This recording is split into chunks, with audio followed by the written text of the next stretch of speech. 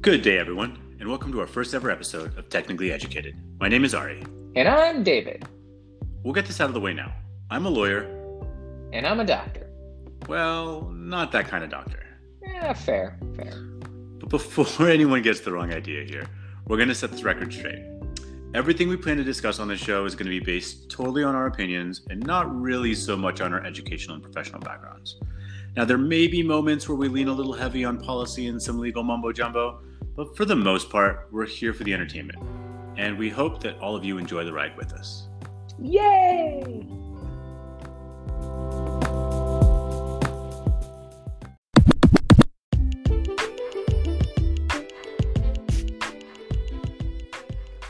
All right, so our first topic stems from the fact that we had probably one of the biggest tech announcements of the year just this past week. And at this point, you probably clearly know I'm talking about Apple releasing the new iPhone 12 series of phones. We're going to talk about those phones a little bit later in one of our other segments, but I think one of the most interesting parts, one of the most interesting pieces of that announcement is maybe the one actual differentiation between what you're going to get in these new iPhones versus any other phone on the market. And that is the technology that they're calling MagSafe. Now, the MagSafe. Exactly. If you're in the Apple ecosystem, or if you've been an Apple fan for a long time, then you'll recall that Apple released MagSafe as a charging form for their old school computers. Oh, back in my day, we used to have MagSafe. Oh. Exactly. And so the beauty of it is that it connected the power to the device using a magnet.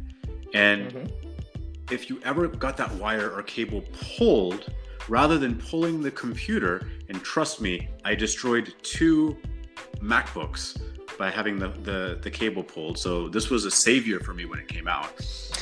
Instead of pulling the computer with it and destroying the computer, it just unplugged it, which was fantastic. And about 3 or 4 years ago, with this whole push to USB-C everything, they changed almost everything. They changed the power source to the MacBooks to USB-Cs, and so they moved away from the MagSafe, right? Everyone was really excited because USB-C everything, but they realized that they lost out on this really great technology. And so Apple here is actually plugging into that nostalgia sense, and they've introduced MagSafe, or at least the term MagSafe, to the iPhones. And what they're doing here, what they've done here, is they've basically put magnets on the back of the iPhone. They work? And they're using it for a number of different things. The main thing that they're using for is they've created a MagSafe charger. It basically looks like a little Apple Puck, or it basically looks like a grown-up version or a bigger version of the Apple Watch charger.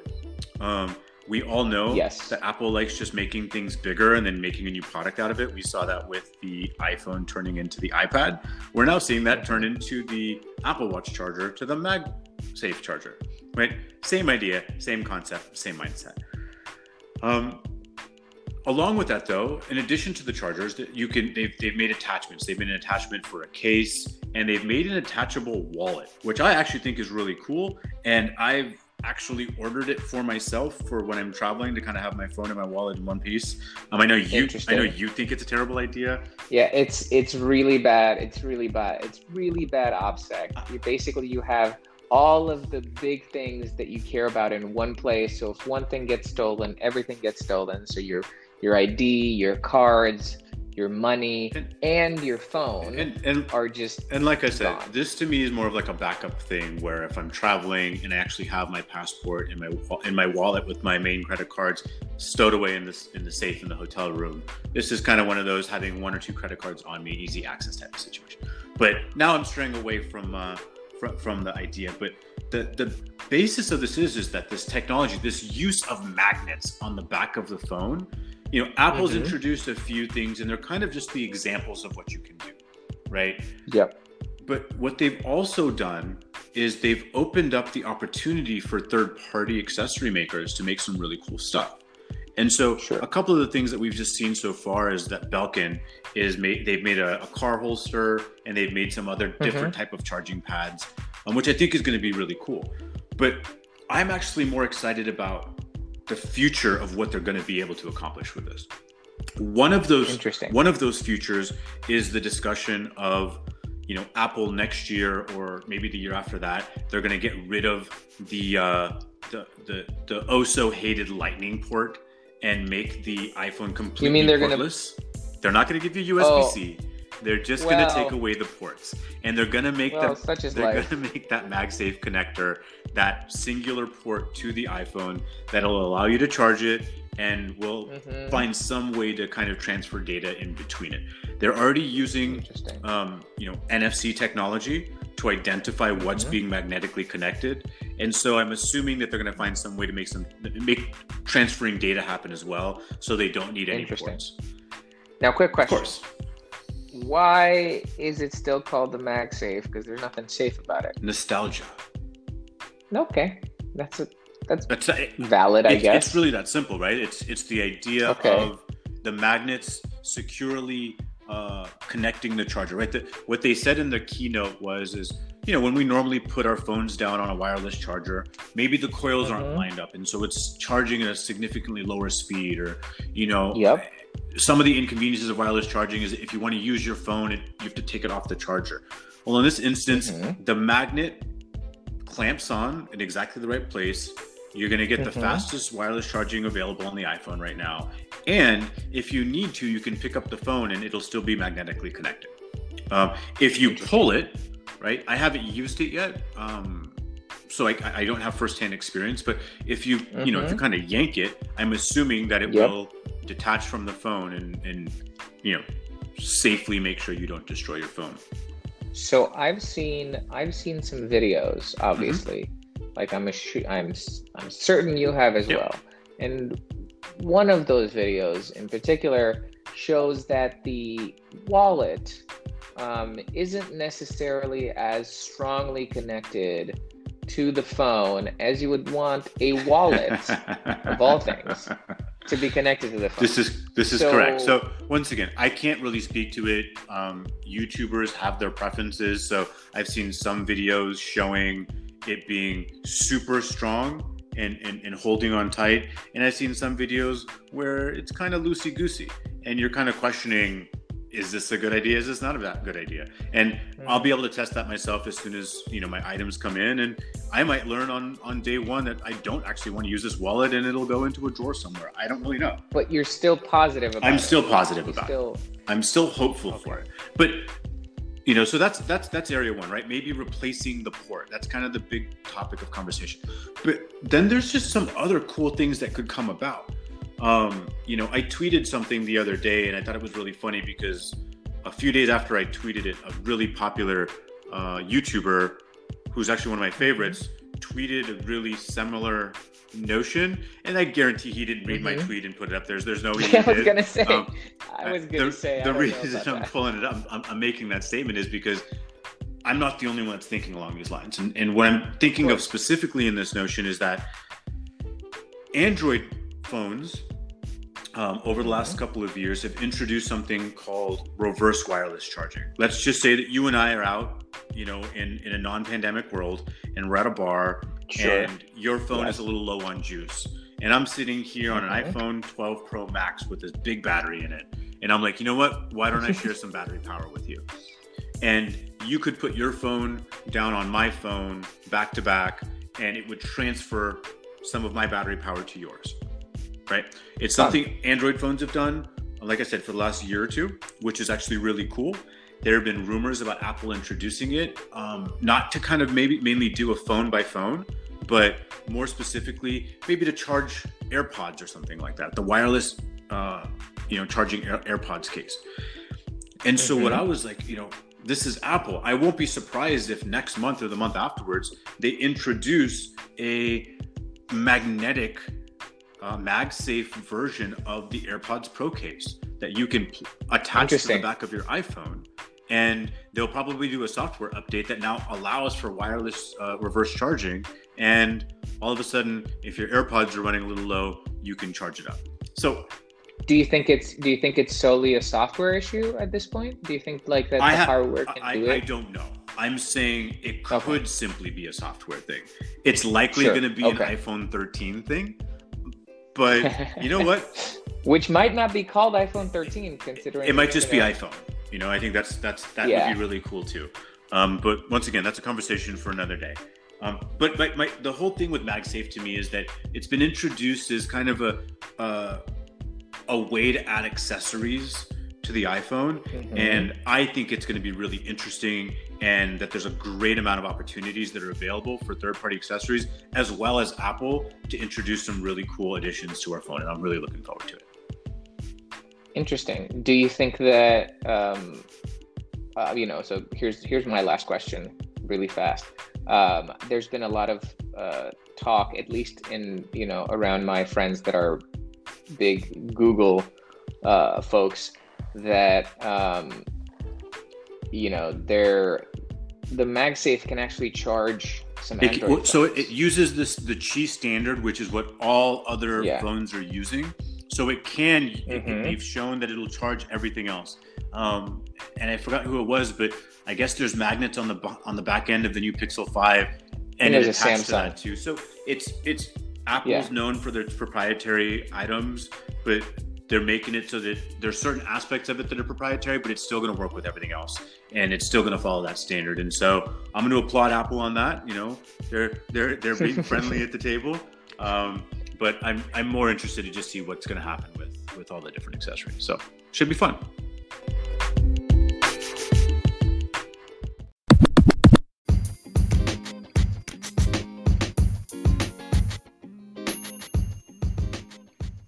Now it's time for a fun little segment called No Way. Usually when you say no way, it's a response to something that's just too out there, that's crazy, that couldn't happen. There's no way for it to be real. So we're going to start off with a story and a fun little conspiracy. Take it away. I'm not sure if I'm the story or the conspiracy here, but mine's kind of been something that could be feasible. It's possible. This is definitely in the full-on like rumor mill, and I'm just kind of reading too deep into things. But a year ago, Apple introduced Apple TV Plus, and then it was Apple's homegrown streaming service. And there have been some great shows that have come on it.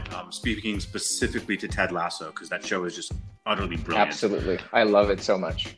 But one of the biggest complaints that's come up about Apple TV Plus is that there's not enough content there, right? People are trying to compare it to what Disney released with their entire back catalog, what Netflix has created over the last 15 years, what Hulu has, what Amazon Prime has, and whatnot. And Apple is just slowly kind of trying to put it together. They're trying to kind of have very tailored content that they've built from scratch that it lives up to that Apple name. But as part of that content conversation, there were rumors of discussions that had come up months ago about Apple potentially buying MGM Studios and buying it for the purposes of bringing the Bond films to Apple TV Plus, because it would kind of entice people to join Apple TV Plus. This was before Ted Lasso. If Ted Lasso doesn't get you over here, nothing. But the reason I'm talking about this rumor today is during that iPhone 12 release last week, they introduced the iPhone 12 mini, which was their smaller phone. And they did this like fun trick where they just kept opening, suitcases or briefcases inside of briefcases until they opened this tiny one. And it was supposed to be this cute, like, look at what we have. This was super duper top secret. But they used the Bond theme to unveil it. Now, I can't see Apple just arbitrarily paying the licensing fee to utilize the Bond theme to introduce a product. That just seems like a waste of money to me. So I don't know. I heard it, and the second I heard it, David, I tweeted you or I messaged you, and I was like, "Are they buying MGM? Like, what is this?" So that's my thing. I have a feeling that Apple's making a backdoor deal right now to buy MGM, and for the holidays during this pandemic, we get to watch all the James Bond movies, and with that, maybe the one that was supposed to get released earlier this year gets released on Apple TV Plus. I love the fact that you just went through all of that, and you started by saying you don't know if you're the story or the conspiracy. I still don't know.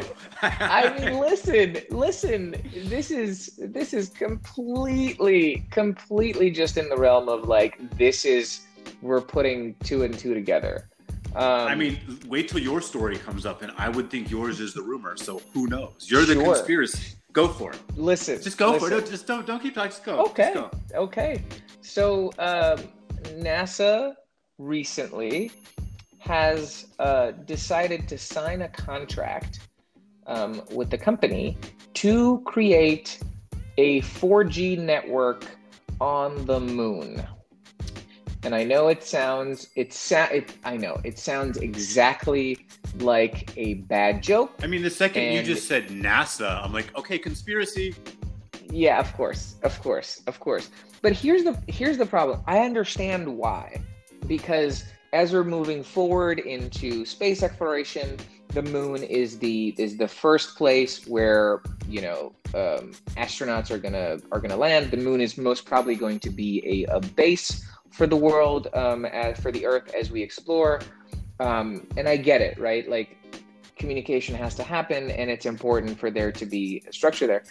But there are parts of the United States that don't have any coverage. And I was going to say, it's like, if they're going to start putting coverage on the moon, why would they start with 4G when they should be starting with 5G at this point? Like the sub-6 spectrum of 5G, which would it's LTE speeds or 4G speeds, but it has the ability to cover more ground.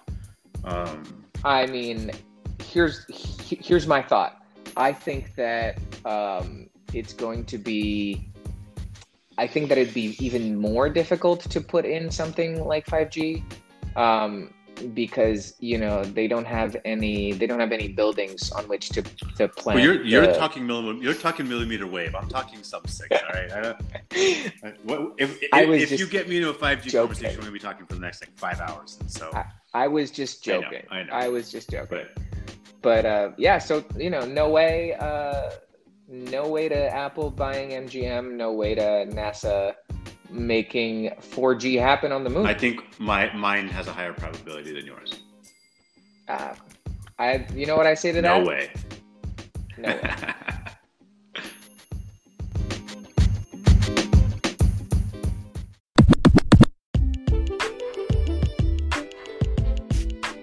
It's been an interesting week. It's been an interesting month. It's been an interesting year. And I don't just mean the pandemic. Specifically, I'm talking about technology. It's in order to have the web as we know it, especially in the United States, a country whose culture is very litigious. One of the fundamental parts of the legislative milieu, in order to use fancy words. You're just basically trying to prove to everybody that you have a PhD, right? You know what? Maybe. Maybe not, but maybe. So one of the biggest and most important parts of the sets of laws that regulate the internet, quote unquote, or more to the point, the web, is Section 2, is something that's called colloquially Section 230. Section 230 basically says that platforms, and these are very broadly construed as platforms, a lot of things can be platforms, should not be held responsible for the content that their users put on. And because of that, basically, they're allowed to moderate that content, and they get to decide what stays and what goes without fear of being liable for the content that their users have put up because they made any kind of changes to that content. I want to just kind of point out, I just want to kind of clarify that a little bit. Like, we're speaking specifically in layman's terms for someone like a Twitter or a Facebook or a Reddit. And it's not even the fact that you've edited any of the content, but simply the fact that you've hosted the content at all, right? I mean, there's a lot of stuff on Facebook, and this is probably a conversation we're going to have, in a future date. But there's a lot of stuff on Facebook that is the epitome of fake news.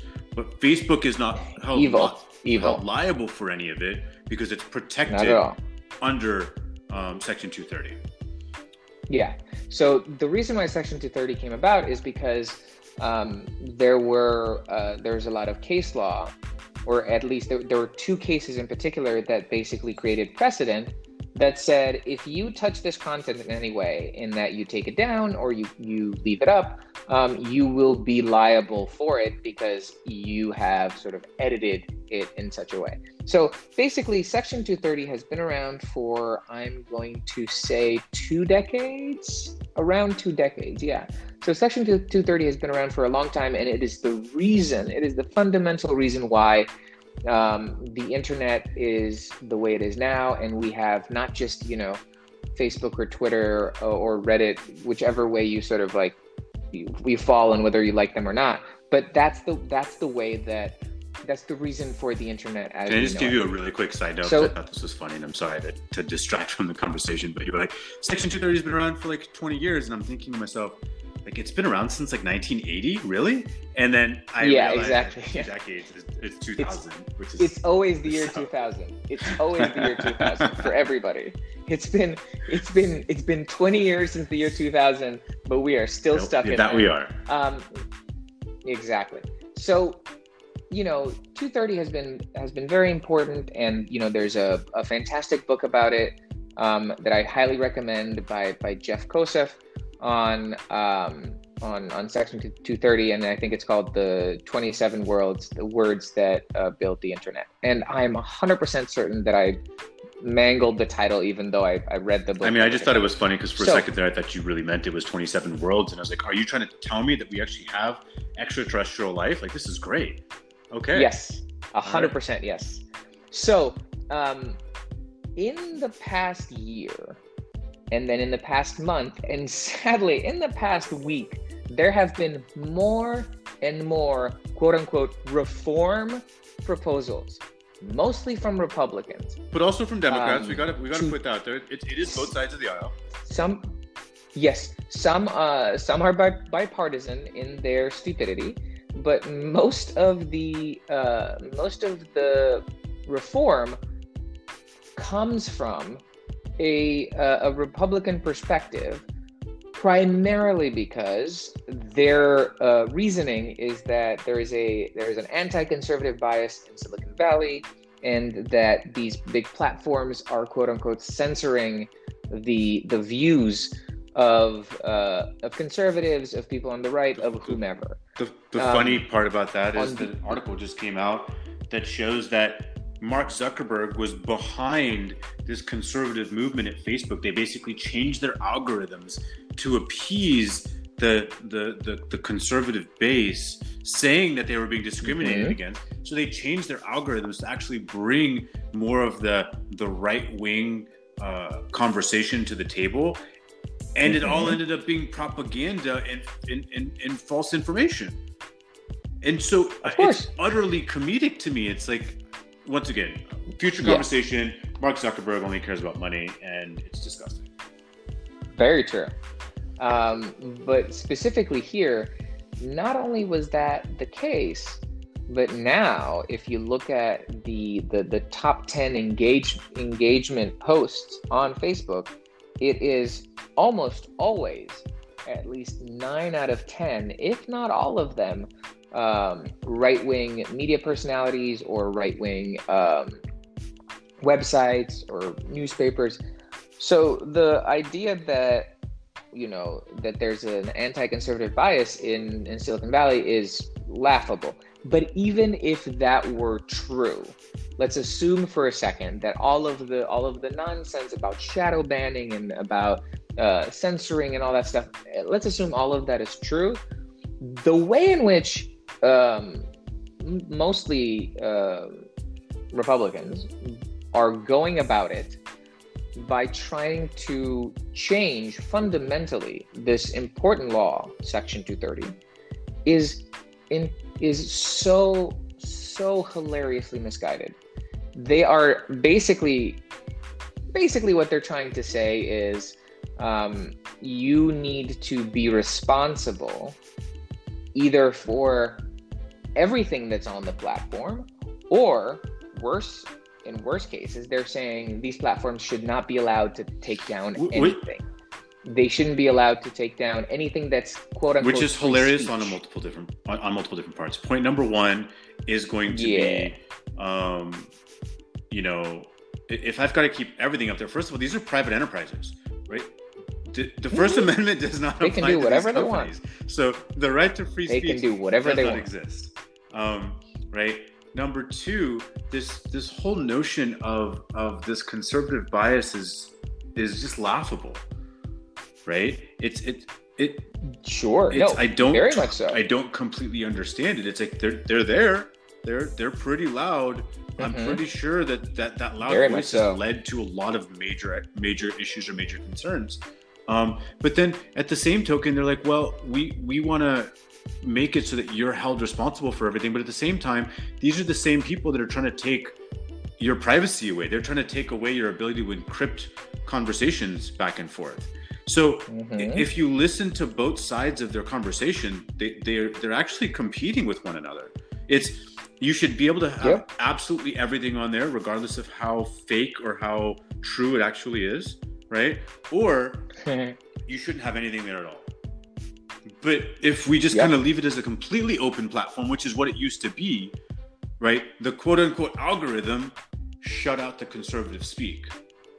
And so they felt as though they were being pigeonholed. You take that away, and it's kind of that idea, like you're trying to convince a toddler of why they need to use a proper cutlery to eat their food, and they're just not going to listen. They're going to make a mess, and then it's yours to clean up, and that's what it feels like in this situation. You've got too many archaic like policymakers.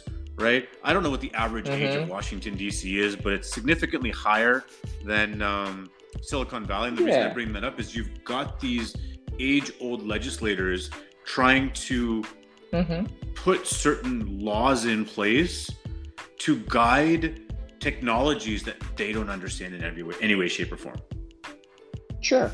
Now, I don't want us to be, ageist, but there is something to be said about the fact that, like, I don't understand how TikTok works. So if you want to talk about ageism, the technology itself just it grows at such a fast pace that if you're not 100% in it from the beginning, it's difficult to kind of keep pace with it. And so I'm saying that these policymakers who may not technically be old, but their education is on older ideas or older platforms, it makes it difficult because they don't have that immediate relationship with Silicon Valley, with the exception of the fact that Mark Zuckerberg is in bed with anybody that helps him make money. The constant piece of this entire show as we go through it will be how much I dislike Mark Zuckerberg.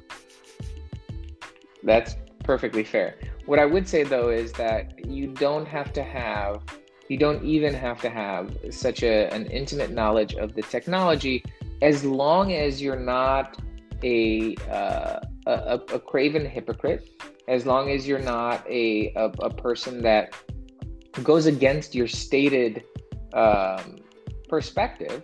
And if you were truly a constitutional conservative or a free speech fighter or whatever, whichever way that most conservatives conservatives in the legislative bodies in the United States love to identify themselves as, you would not try to either A, force a private company to do something, or B, try to force a private company to not do anything at all. And I'm just going to finish off the segment by saying the preface that you just made for what would be required basically goes against the essence of a good majority of politicians across the board. So I just don't see it happening. But I feel as though Section 230 is a conversation topic that you and I are going to have come back and forth. Oh, it's going to stay forever. All over the place. But yeah.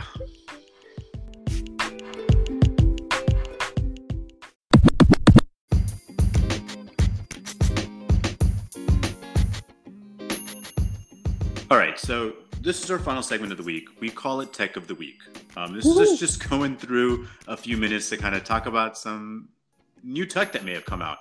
And we're going to close out today's show the same way that we started it, and that's the conversation about the new iPhones that just came out.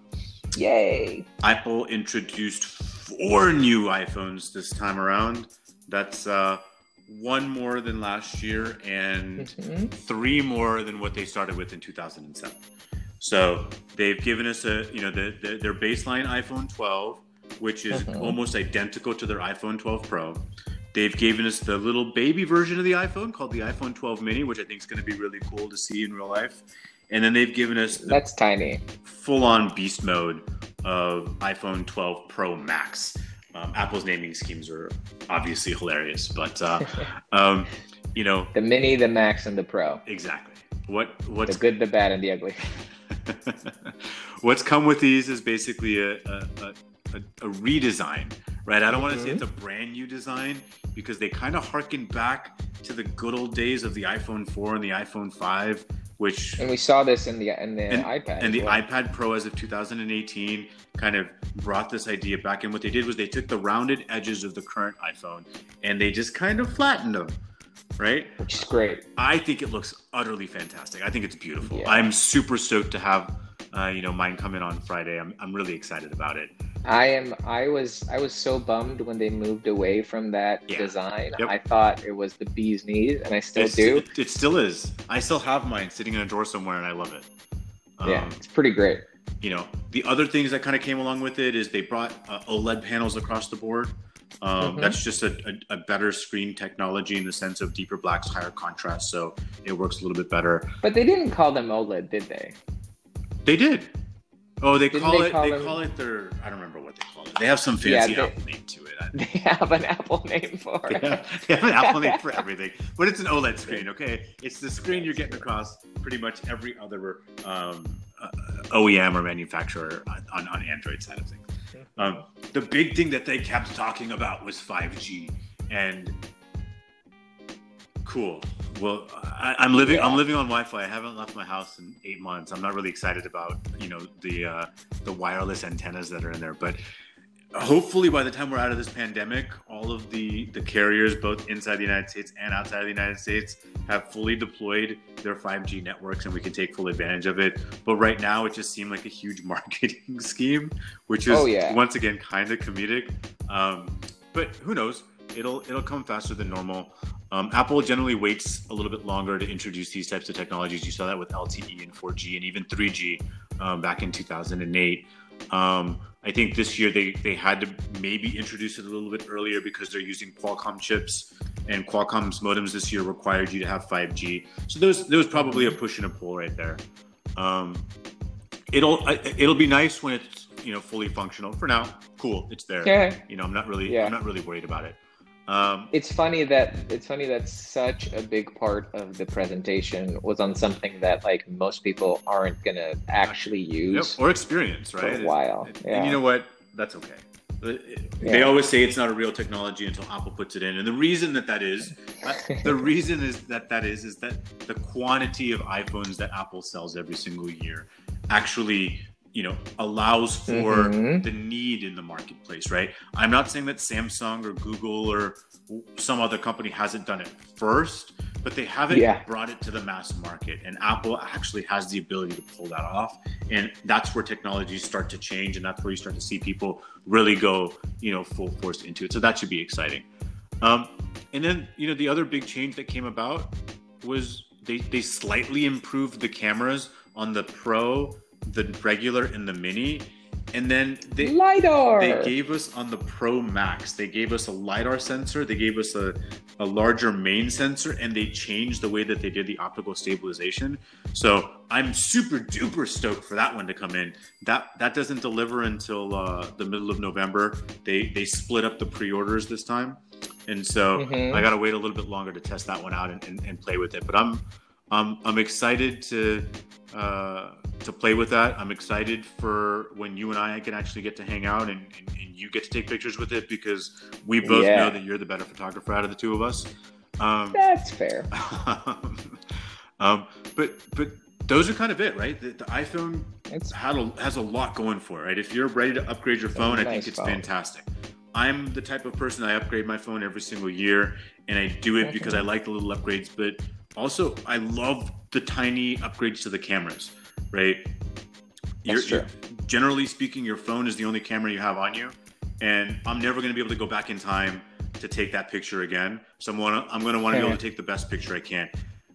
Of course. You know, on the flip side, they always do say that the best camera that you have available, I mean, the best camera that you can have is the one that you have available to you. And I just want to make sure that I've got the best available camera. So, of course, on the flip side, you know, I think that the iPhone 12 is an amazing piece of hardware and software.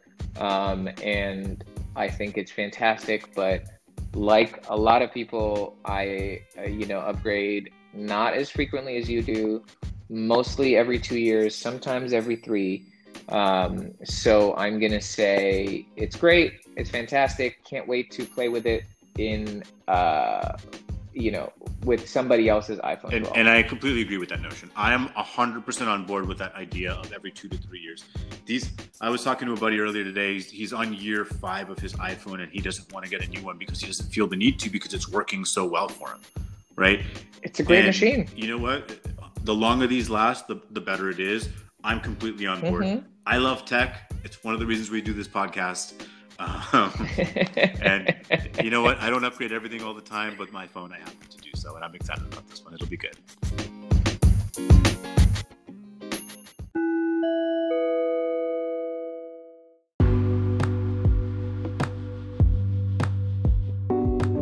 We're almost out of time, so there's a lot of things that happened this week, and we can't cover it in our short podcast. So let's talk about, before we say goodbye, let's talk about something that we didn't have time to cover.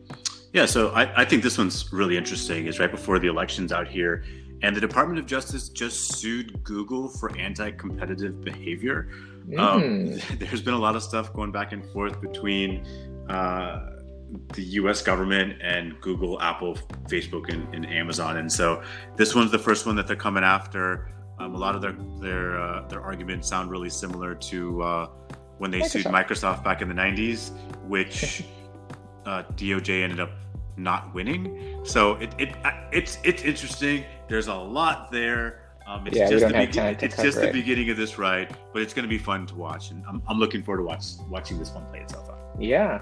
I have a much shorter one, which is very apropos, because Quibi, the entertainment service that tried to give us video in a Quibi. Quibi being a quick bite. Yes, that means a quick bite, has folded. So RIP Quibi. It was nice while it lasted. I had fun watching a couple of their shows, but obviously not enough people did. It was just plagued with so much mismanagement, from the fact that you couldn't screenshot and post on social media. There was no way to sort of link to internal to the internal app right on your phone. It was mobile only, and beyond all of that, the fact that they launched a service that was specifically for people that were going to be, watching small pieces of entertainment on their commute right before the global pandemic that just shut almost everything down, and most people had to be at home, is just hilarious. So RIP Quibi. Did your segment on Quibi last longer than the service itself? Yes, it lasted longer than a Quibi and longer than the Quibi. And with that, ladies and gentlemen,